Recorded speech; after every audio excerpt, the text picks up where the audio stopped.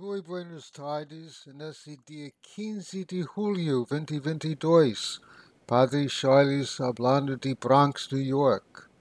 En este día 16 de julio, sábado, celebramos en el calendario de la Iglesia la fiesta de Nuestra Señora del Carmen. Gustaría de reflexionar poquito sobre esta fiesta en la Iglesia. Mi vida personal tiene una conexión muy sencilla con esta devoción. Mi primera misión en el Brasil como párroco, ah, como párroco de la parroquia Nuestra Señora del Carmen fue en el interior del Brasil, casi llegando en el país de Bolivia, en la ciudad situada más o menos 150 kilómetros de Bolivia, en el sudoeste del Brasil. Desde allá, yo he vivido en devoción a Nuestra Señora bajo este título. Un poquito de historia. En el siglo XIII, XIII, algunas personas se establecieron en el Monte Carmelo para llevar una vida de ermitaños, regida por una regla común.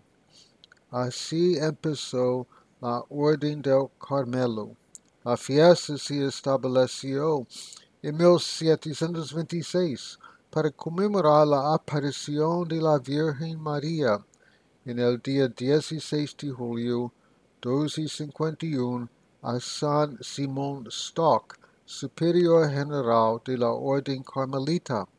Ella prometió conceder ayudas especiales y bendiciones especiales a quienes lleven el Santo Escapulario de Carmen.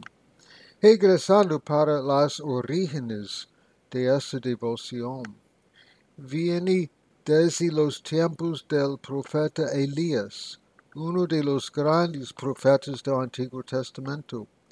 La historia bíblica refiere que él fue arrebatado al cielo en un carro de fuego, de donde vendrá conforme la tradición judía.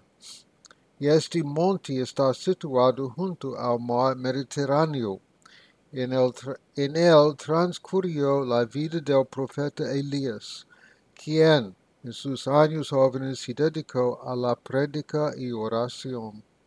Él incitaba a los hombres a cambiar de vida y así oyéndolo en Palestina muchos se retiraron a dicho monte donde vivieron apartados del mundo haciendo penitencia y oración.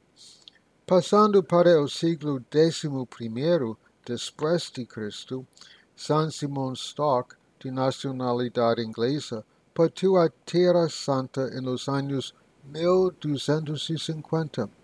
Permaneció 6 años viviendo allá en el Monte Carmelo como penitente.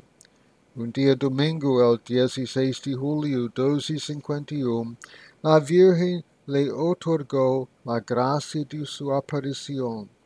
María le entregó un retazo de tela de lana, color pardo, que tenía la abertura para pasar la cabeza y pendía delante del pecho y también por detrás de la espalda. Era un escapulario. La Virgen prometió para San Simón que usar ese escapulario era señal de la gracia de Dios y que aquellas personas que irían usar ese escapulario no padecerán el fuego eterno. Terminamos con una oración. Oremos. Concédenos, Señor, la poderosa intercesión de la gloriosa Virgen María, Nuestra Señora del Carmen, para que con la ayuda de su protección podamos llegar hasta el monte de salvación, que es Cristo. El que vive y reina en la unidad del Espíritu Santo es Dios, por los siglos de los siglos. Amén. Muchas gracias a su atención.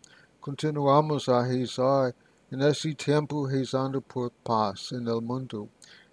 Nuestra Señora, Reina de Paz, ruega por nosotros. Nuestra Señora de Guadalupe, ruega por nosotros. Muchas gracias a su atención. Cualquier comentario positivo o negativo puede escribir para redentoristas.net. Muchas gracias y tengas todos un buen día.